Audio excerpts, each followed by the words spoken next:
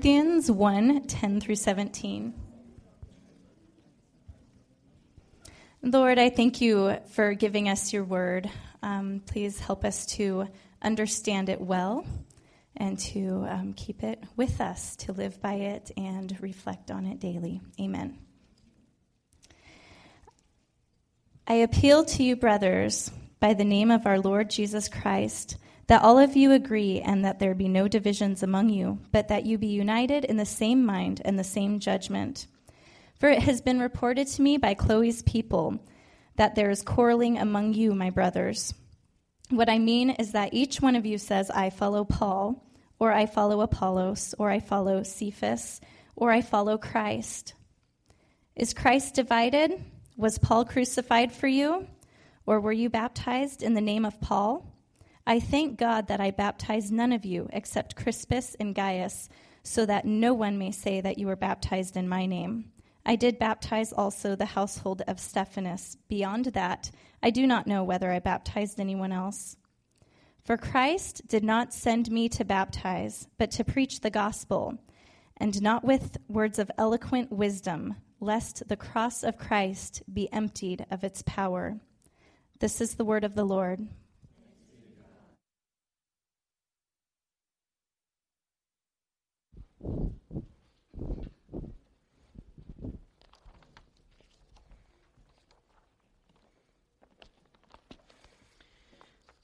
Well, Corinth was the opposite of Philippi. We've been looking at the book of Philippians since February. That church there at Philippi was filled with really hospitable and missional people. It was probably a really sweet church to attend. Last week, Pastor Mike started us in a new series through the book of Corinthians.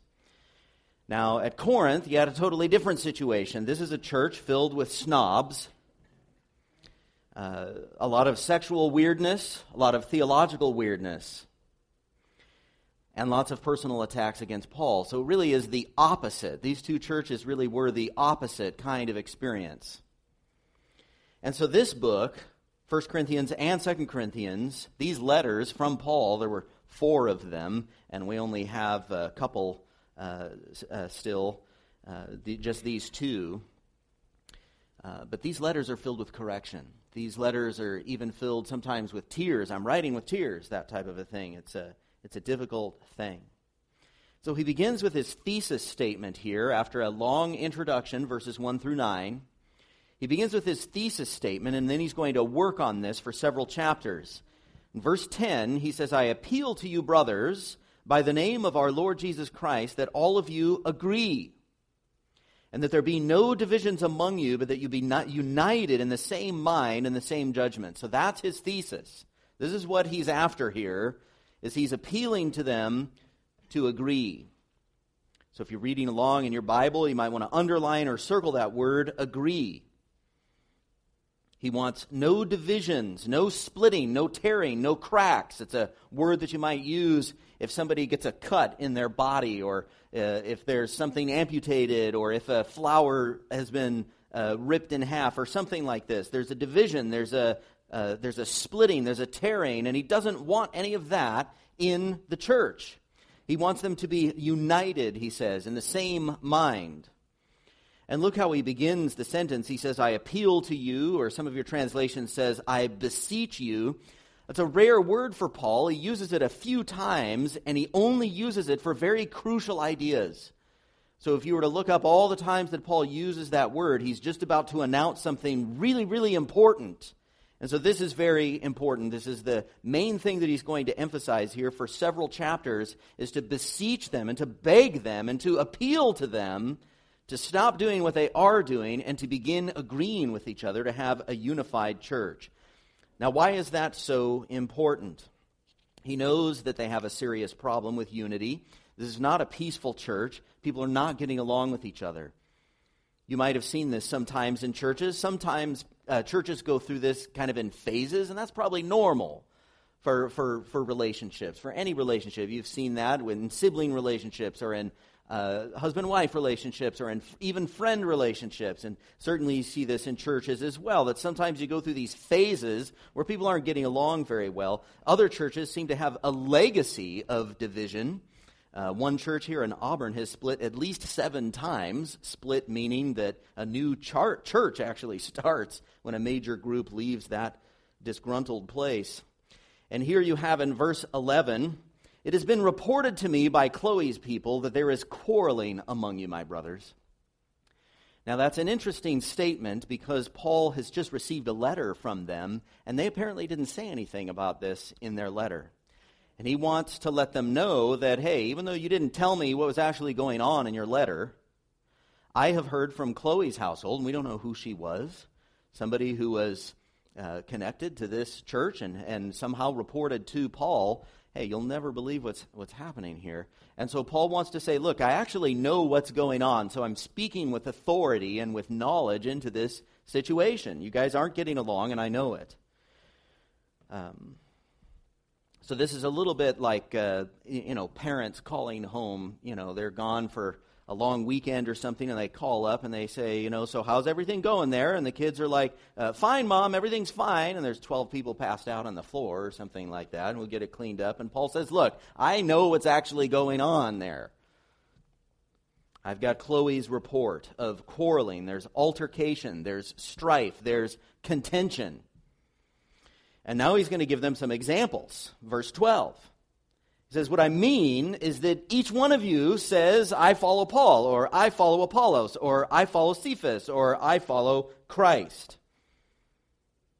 Now what was going on here is you had a popular form of teaching in that day that was very zealous for their favorite speakers. And this was happening in the secular world, these traveling teachers. And everybody had their favorite speaker, and they would give insults to everybody else. So it was a little bit like the trash talking that happens over sports teams. You guys are terrible and all that other kind of stuff, except it was 10 times worse, and this was right in the middle of the church. And it had to do with church leaders. Apollos and Paul apparently got along with each other. They didn't have anything against each other. Paul had basically planted this church and then eventually left. Apollos came along later and did a lot of discipleship. They didn't have anything against each other. They played very different roles, but they were very different people. And so some people liked Apollos more than Paul. And some people were like, well, I'm actually a Peter guy. Like, I go all the way back to the rock, man. And then other people were like, well, I'm a Jesus guy. Have you ever had somebody like that? I've had people like that too. We just love Jesus here. We don't argue about anything. We just love Jesus. So I follow Cephas, I follow Christ, I follow Apollos. And Paul is saying, look, I know that you're doing, and all of you are doing it. You've all got your favorite church leader. And as a result, the church is dysfunctional. You've all got your little groups. And what he's going to do here in the next few chapters is say, your actual mission is retarded because you are incapable of moving out and doing any kind of evangelism and discipleship because you're so divided amongst each other. Now, differences can be very beautiful. Paul wants unity instead of quarreling, and we saw the same thing going on in Philippi, where Paul, in the book of Philippians, where Paul tells them to be of the same mind and to agree. But that doesn't mean that we agree about everything. Differences can be very beautiful. They can be difficult and challenging. But we don't need to agree about everything. That's how cults and dictators and bad husbands rule people. They want lockstep agreement and obedience with everything and so on. And that's not what we want in the church. But we do need to agree about important things, and we need to live in peace with each other. And this requires a lot of listening for the purpose of understanding, so that you're saying things like, okay, I hear what you just said. That makes sense to me. You're actually listening to people. You're letting other people influence your ideas. You're willing to let go of a huge amount of detail and allow other people to actually shape what we decide to do here. It requires people to stay calm. Strong emotions can do a lot of damage. And one of the fruit of the Spirit is self-control, which is refraining yourself from doing these emotional things, saying emotional words. It's that KMS, keep mouth shut. When you start to feel your heart rate going up, and you're just ready with that, but you always boom, and that all that kind of stuff, all you're doing is pouring gasoline on a problem. KMS, man. KMS. Keep mouth shut. You know, somebody comes up to you and you say, can you believe what a jerk, she is? And you're like, oh, yeah. No, KMS. That's a KMS situation. Actually, it would be nice in those kind of situations if sometimes people would say, she's actually my friend and you just slandered her. Man, if people would just do that. Oh, well. Requires forgiveness. Agreement requires forgiveness. Disagreements are really uncomfortable. You get your feelings hurt. You never listen to me and all this kind of stuff, and it's easy to feel hurt. And Proverbs 19:11 says, good sense makes one slow to anger, and it is his glory to overlook an offense. It's his glory to overlook an offense. So sometimes you got to say, all right, am I man enough, am I woman enough to kind of overlook that and just go on joyful and bless this person even though he really doesn't deserve it? Or do we need to talk about this? But either way, we come to that point of forgiveness. And agreement may also require getting help. You remember that in the book of Philippians where Paul asks somebody to come alongside these two ladies that aren't getting along with each other. He says, come alongside them and help them to get along. Because sometimes we get kind of flooded with conflict and we can't find a way out of it and we need some help. So Paul wants churches to agree. And that doesn't necessarily mean that they have to agree about everything. That's weird. That's dysfunctional. But he wants them to agree about important things, and regarding the things that they disagree about, he wants them to be able to do it in such a way that it's a real low heart rate kind of a thing, so that we can still enjoy living together and being family together. He doesn't want them to have these huge barriers between them.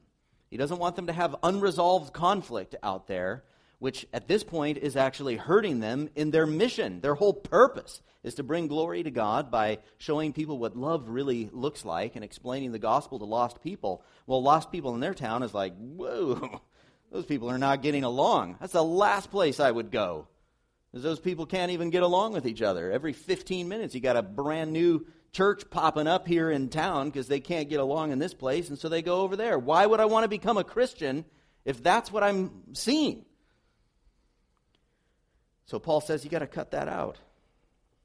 And they're arguing with each other, particularly their argument here, and we're going to see more arguments throughout the book, but their primary argument here has to do with which Christian leader is better.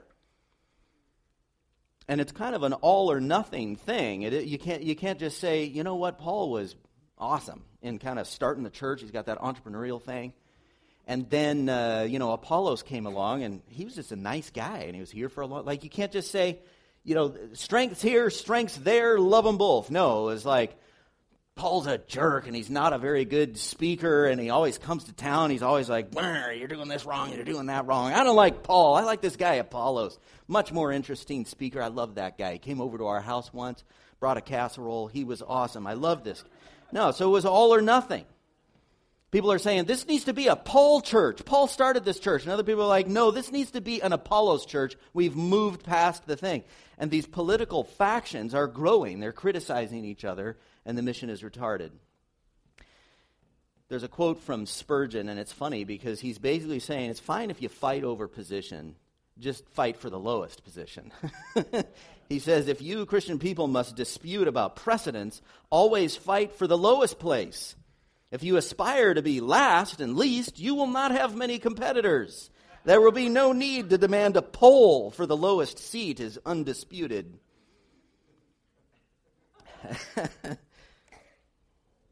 And Paul says that these divisions are displaying gross immaturity. It just shows that they don't really understand what God is like, what the gospel is, and what the Christian life is supposed to look like. Their quarreling is immature. And you see this in verse 13. He says, is Christ divided? Was Paul crucified for you? Were you baptized in the name of Paul? I love those questions. First of all, is Christ divided? Well, the Corinthians were divided. I'm loyal to John MacArthur. I'm loyal to John Piper. I'm loyal to Mark Driscoll. I'm loyal to Pastor Adam. Well, I'm loyal to Pastor Mike, and so on. But Jesus had a ministry of reconciliation. That was the point, and we're going to celebrate it here this morning in the Lord's table, where God reconciles God reconciles sinners to himself through the substitutionary death of Jesus Christ. And the incredible thing is that the result of that, the implications of that, is that we are reconciled to each other. So the whole ministry of Jesus Christ, you've got this central idea of reconciliation, unearned and undeserved reconciliation. So it's this incredible thing. He's reconciling. It's the ministry of reconciliation. We are the body of Christ. And we are designed for oneness. And these long-term arguments and these factions reveal that we are not close enough to God's Trinitarian nature, 3 in 1, somehow getting along with each other, 3 in 1. We are not close enough to his gracious nature. While we were yet sinners, Christ died for us. And we do not understand our own role taking on the ministry of reconciliation that Paul talks about in 2 Corinthians 5, that he gives us the ministry of reconciliation because we have been reconciled to God. So he says, is Christ divided? You guys aren't getting along with each other, but the whole point of this is reconciliation and oneness. And then he says, was Paul crucified for you? How many leaders do you know that basically say, look, you guys need to stop thinking that I'm so cool. You guys need to stop thinking so much of me. Was I crucified for you? Did I die on the cross for you? Of course not. Jesus was crucified. Jesus gets the glory. And some religious leaders love to be the most important person in the room. But Paul says, I didn't die for your sins. And my friend Apollos didn't die for your sins. Pastor Adam didn't die for your sins. So it's stupid to fight over which one of us is more awesome. None of us is awesome. Jesus is. That's hard as a young pastor. You know, you're kind of like, hey, I just did this baptism service. And you're like, wasn't that cool? Is that like the best baptism service you've seen in a long time? Like, you're kind of like, okay, you're kind of like, I'm good at this, right? And it takes some time to realize, you know what? It kind of doesn't matter what people think about you. You're going to have a lot of people that love you right now, and they're not going to love you so much later. Who cares? You got some spiritual gifts. You understand the gospel. You know how to open the Bible. Go do it. Who cares what people think? He says, were you baptized in the name of Paul? The same kind of thing here. Were you baptized in the name of Paul? We come into the faith because of who Jesus is, not because of who the preacher is. That's important. We come into the faith because of who Jesus Christ is, not because of who the preacher is. And so in verse 14, Paul says, I thank God that I baptized none of you except Crispus and Gaius, and that no one may say that you were baptized in my name. I did baptize also the household of Stephanas. Beyond that, I don't know whether I baptized anyone else. Now, Paul isn't against baptism. He's against treating baptizers like messiahs. Some of you might have some of that in your past. You may have learned the hard way that if you worship a Christian leader, you are going to be disappointed. And we've all heard the terrible stories, people, pastors committing adultery and things like that. But even just on a small scale, dude's going to step on your toes, he's going to say something insensitive, he's going to turn out to be a normal person. And people are like, hang on, I didn't know you were normal. We need to go find a different church where we have this amazing pastor and we've never heard this kind of preaching before. Please, don't do that to a pastor. It's not good for you and it's not good for the pastor. I had an old friend who recently made the newspapers for having an affair. His wife had had an affair first. It was one of these terrible things. And it made the national news. A very large church on the East Coast. This is we kind of went our separate ways after seminary. He started writing books and went on the speaking circuit and so on. And Libby and I were in an airport once and we saw him. This was before he fell. And we saw him and he was surrounded by, groupies. And he's sitting there pontificating and wearing the $200 jeans and all that kind of stuff. And it's like, I can't help but wonder if these things are connected to each other, groupies and adultery. The goal of a good preacher, and it's the same thing for a worship leader, right? And it's the same thing for a women's Bible study leader, whatever it is. The goal is to draw glory to Christ. Draw glory to Christ. And we want to feel good about ourselves. We want to feel like we're doing something important. We want people to say, oh, that was amazing. That was the best Bible study, or you're the best this or that. Stuff doesn't matter. And the sooner that we get that, the less dangerous we will be. So then Paul explains what actually is important to him. He has just explained what isn't important. He has just told a whole bunch of people, listen, you think too highly of me. You got to stop that. I don't want groupies. I don't want fans. Burn the t-shirts. Okay? Get rid of that. And now he's going to say, here's what actually is important. What's not important is getting people to like him. But what is important, he says in verse 17, Christ did not send me to baptize, but to preach the gospel, not with words of eloquent wisdom, lest the cross of Christ be emptied of its power. Let me just read that one more time. Christ did not send me to baptize, but to preach the gospel, not with words of eloquent wisdom, lest the cross of Christ be emptied of its power. And he's going to go on for several chapters and explain what he means in verse 17. So that's a really important verse.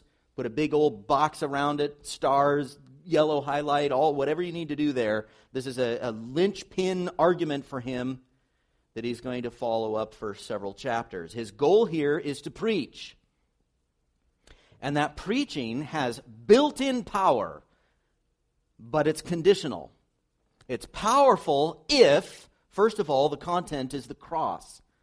The content of it, the central piece of it, is the cross, which is that I am a sinner, deserving of eternal conscious punishment in hell, but God sent His only Son, Jesus Christ, the Son of God, to become a man. So you have the God-man, 100% God, 100% man, and here He is. He lived for about 30 years, and then He died on the cross. And He did that as our representative. He did that as our substitute. So I deserved eternal conscious punishment, except Jesus Christ died on the cross. And when I repent for my sins and put my trust in Jesus Christ, then my sins are forgiven, because I've already been punished by Jesus Christ on the cross.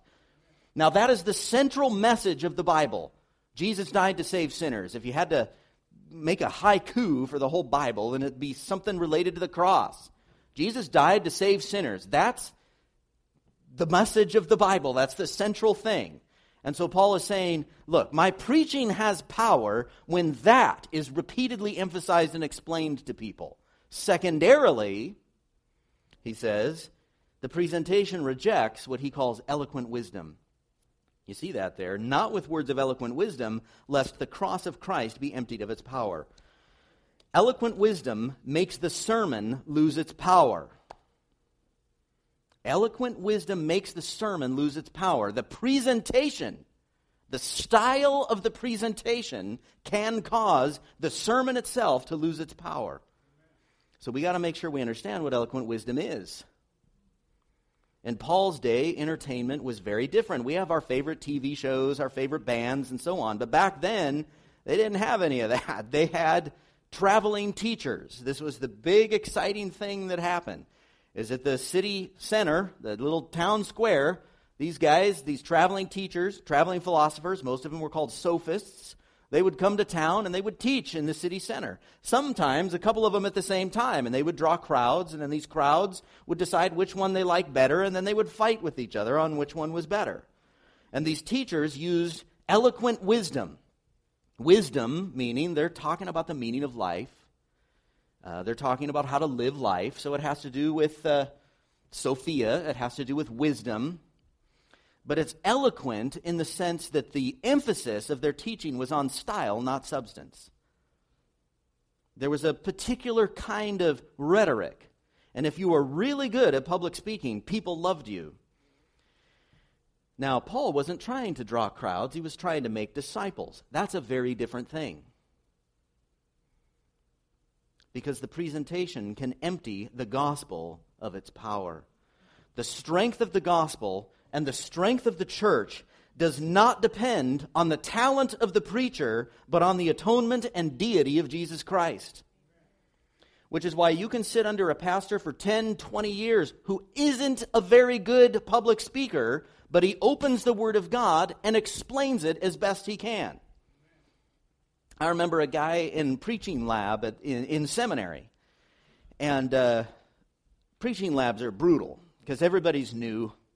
And so everybody's kind of learning how to do it and so on. And we're evaluating each other. And so it's a very strange scenario to preach in because you've got all these people evaluating your illustrations and stuff like this. But so, day after day, you're listening to these sermons, and there's this one guy, he ended up as a small church pastor in northern Wisconsin. And he was just a very simple man. Wasn't particularly gifted in teaching. He did have a spiritual gift, I think, but that's different. And it's important that we understand the distinction there. A spiritual gift doesn't mean that you're necessarily very talented. It means you got power. Because God uses the foolish things of the world to shame the wise. So, this guy is just a basic guy. He's just a good guy. And I remember thinking, out of all of these sermons that I've listened to, I would go to that guy's church. I would go to his 35-member cornfield church. I would do that because he's just a good guy. And he just gets up there and he's like, well, here's what the passage says. And he just kind of goes through it and it's like, that's what you want. That's what you need. Somebody to open up the Bible. The strength of the gospel and the strength of the church, the strength of Cornerstone, the strength of the big capital C church in this world does not depend on the talent of the preacher, but on the atonement and the deity of Jesus Christ. The strength of the gospel and the strength of the church does not depend on the production quality of the worship service. It depends on the Holy Spirit who convicts and enlightens and regenerates. Many large churches in America are based on what is called the attractional model. The attractional model. And the idea is beautiful that we're going to attract unbelievers into worship services so that we can tell them about Jesus. But there are unintended consequences when we shape the church into something that looks cool to unbelievers. There are unintended consequences.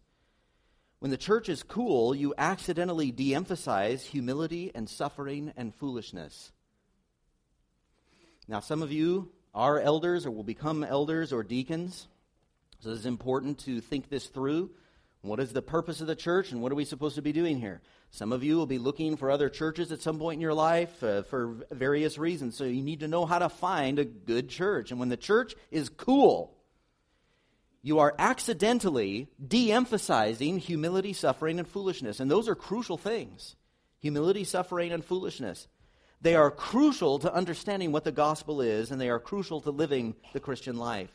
But we can only talk about humility, suffering, and foolishness as theoretical ideas if we are honestly motivating people to come here because we are really cool, and you will be really happy if you join us here. If church is the cool thing to do on Sunday morning or Saturday night or whenever it happens popularly now, then it is probably failing to confront the values of this world. When the pastor is cool, then you de-emphasize unity.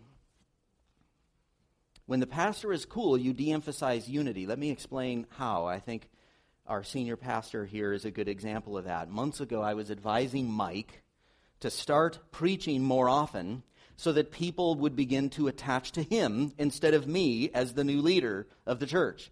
Because we are on our way out here and heading to the Middle East, and he's the new guy. And so I came to him and I just said, look, I think it's very important that you begin preaching more often so that people start attaching to you. And he refused and quoted this passage from 1 Corinthians. He kind of did it on purpose. He doesn't think it should matter who's preaching on a Sunday morning as long as this thing's open. That's an incredible confidence in the Word of God. And he is aware that people have their preferences. Some of you guys like him more, some of you guys like me more. And he's like, so what? Who cares? Yeah, some people might leave or whatever. So what? What's the purpose of the church? What's the purpose of a pulpit? I mean, this whole arrangement between Mike and I is very unusual. People advised Mike when we first started all of this that he needed to ask me to leave. And I've offered several times. I'll go, I won't make any trouble, this kind of a thing. I've said that to him several times. Because it's hard for the new pastor to lead with the old guy sitting there. Yeah, the former guy. The former guy.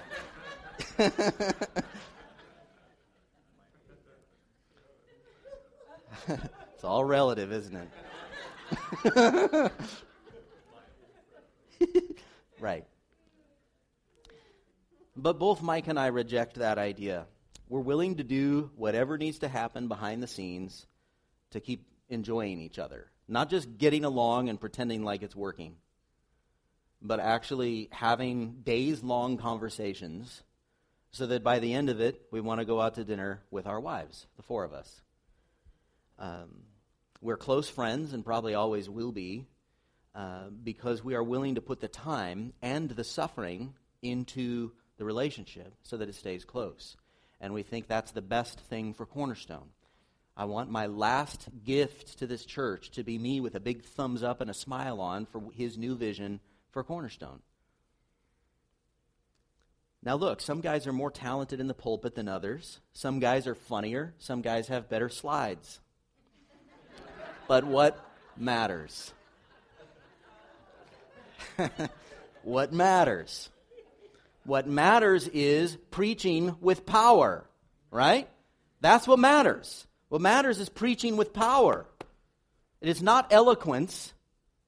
It is not popularity. It is not drawing the crowds. It is preaching with power. And if there's 35 people here or 350 people here, that's what matters. And it's effective, even if there's 35 people here. It's effective because the goal is not to draw the crowds. The goal is to preach with power. Crowds were kind of annoying in the ministry of Jesus Christ, if you think about it. He's trying to disciple about 12 people, and it didn't take with one of them. And he's hanging out with these guys in the crowds. I mean, he's loving the crowds. He's feeling compassion with the crowds. But the crowds were exhausting to Christ. The crowds were something to escape from. The crowds were this fickle group of fans. And the more that Jesus talked, the smaller the crowds got. Seriously? You just said, eat me? I'm sorry. Eat me? Drink my blood? Sorry. I'm out of here. The more that Jesus said, sometimes people say, well, Jesus used parables, which shows us that preachers need to use illustrations. Have you read the parables of Jesus Christ? A lot of them are designed to make it not understandable. So that the only way you can understand what he's talking about is if you become a disciple and saddle up to him and say, what was that 4 soils and stuff? I mean, it was a cool story and everything, but what are you talking about? That's what discipleship is that you lean up next to him and you say, I don't know what's going on. Can you explain it to me? When the pastor is cool, you de-emphasize unity. You de-emphasize unity. You break the church into little places with their little fans. Another thing, when the church is cool, then you enable consumerism. I mean, as consumers, we rate products and we pick what we want when we want it, and we shop where we want, and we don't buy what we don't want. And attractional churches are relying on things like choice and appeal to draw people to church. And again, I understand the heart of it. If we can just get the bodies in the door with some kind of appealing environment, then we can explain the truth to them. So we give them 5 flavors of worship music so that you can get exactly what you want. And, you're used to having all this choice with satellite radio and cable television and all these things. So we want to give you these choices at church too. And then these churches wonder why people leave a couple of years later when the new cool church opens down the street. Thousands of people shifting from one place to another because we've got this new cool thing. A better choice. I worry that treating people like consumers and treating people like connoisseurs hurts people's ability to be receptive to real discipleship, and I think it retards their ability to worship instead of evaluating from a distance. Paul is careful to avoid the popular communication styles of his day. Paul was careful to avoid speaking and having a style. He was certainly capable of it. It wasn't that he was incompetent and found some theological excuse. No. He's a very gifted communicator, and he intentionally dialed it down so that he would not use the popular communication style of his day. And that communication style drew crowds and super loyal fans. He avoided that style because the packaging of the gospel is very important. The packaging itself, the style, the feel, or the ethos of the service, and the way that you feel when you're around the leader. Do you feel this awe, like, oh, he's amazing, or you're like, oh, he's just a guy? The feel of it should emphasize the nature of God, who is not cool but glorious. And it should emphasize the nature of salvation, in which God adopts fools like you and me and then commissions them to go and preach the gospel to the least of these. The whole feel of it should emphasize the nature of the Christian life, which is suffering to bless undeserving people, which is persecuted mission. When the pastor is cool, you set up young preachers to think too highly of themselves. These young guys, in their teens and 20s, they're looking at this rock star pastor and they think, I could do that. One of the most important messages of my life is, you are not awesome. It's true. I am a wonderfully ordinary person. I'm a wonderfully ordinary pastor with a Bible. I've made mistakes here at Cornerstone. I've done some good stuff I'm proud of, stuff I'm like, oh man, if I was more mature, I would have done this different and that different. So that's going to happen all the time. But I'm just an ordinary guy with a Bible. That's what you need. 1 Corinthians 1:28 and 29 says, God chose what is low and despised in the world, even things that are not, to bring to nothing things that are, so that no human being might boast in the presence of God. So, Paul is careful about his presentation. It needs to emphasize the cross, and it needs to avoid the popular style. It needs to avoid the popular style, because if he uses the popular style, people are going to like him too much. People will think too highly of him, which minimizes major Bible themes. So he doesn't do that. His presentation is simple, clear, and humble. 1 Corinthians chapter 2, we're going to see this in a few weeks. Paul says, and I, when I came to you, brothers, did not come proclaiming to you the testimony of God with lofty speech or wisdom. For I decided to know nothing among you except Jesus Christ and him crucified. I was with you in weakness and in fear and much trembling, and my speech and my message were not in plausible words of wisdom, but in demonstration of the Spirit and of power, so that your faith might not rest in the wisdom of men, but in the power of God. See, he keeps talking about power. It's about power. He wants power in the pulpit. He wants power in the pulpit, and that power comes from the clearly explained, unadulterated Word of God. It is living and active, sharper than a two-edged sword. If a church's health depends on the personality or eloquence of a pastor, you're in trouble, because the pastor's a finite sinner. Like, I don't have unlimited power, and I also do a lot of stupid things. So if this place depends on me, we're all in trouble. But this depends on the Word of God. And so the purpose of this sacred desk is to open this and explain it as clearly as possible. Because there's great power here. There's power for your heart, for your hard heart, for your broken heart, for your confusion. There's power here for effective mission. You see this throughout the book of Acts. It's not Paul and Peter that go out. It is the Word of God that goes out, if you notice. It's the Word of God that goes out and pushes back the gates of hell. It is the Word of God that has power. The Word of God has the power to make us more like Jesus Christ. And so our teaching and our preaching needs to rely not on us. And yeah, we work and we try hard to do it excellently and so on, but the power of it needs to be pure word. And our teaching needs to be pure word in order to be effective. So people are thinking, well, that's kind of weird. I mean, you're like building tents and so on. Like, we want our teacher to be like fairly wealthy and dignified and so on. You're over there sweating, and so like all these sophists are over here. You could come over here. You could talk. You're over there sweating and everything like this, and you know, you're actually not a very good public speaker. If you could just create this church environment here in Corinth so that it wasn't so dorky, then I might actually invite my neighbor to come. Like, why don't you do that? And the reason is because Paul wanted them to focus on what was actually important. He wanted them to focus. He wanted them to understand the gospel, what it means to live repentantly as God's cherished children. He wanted them to understand how to love God above all earthly treasures and how to love our neighbors as ourselves. He wanted people to hunger for God's word and to live reverently underneath the authority of the word of God. And that doesn't happen. That's where the real power comes from, but that doesn't happen if this place is cool. It's not designed to be cool. It's not designed for a consumer. This isn't entertainment. Let's close in prayer. God in heaven, you are great and powerful. You're worthy of worship, worthy of our love.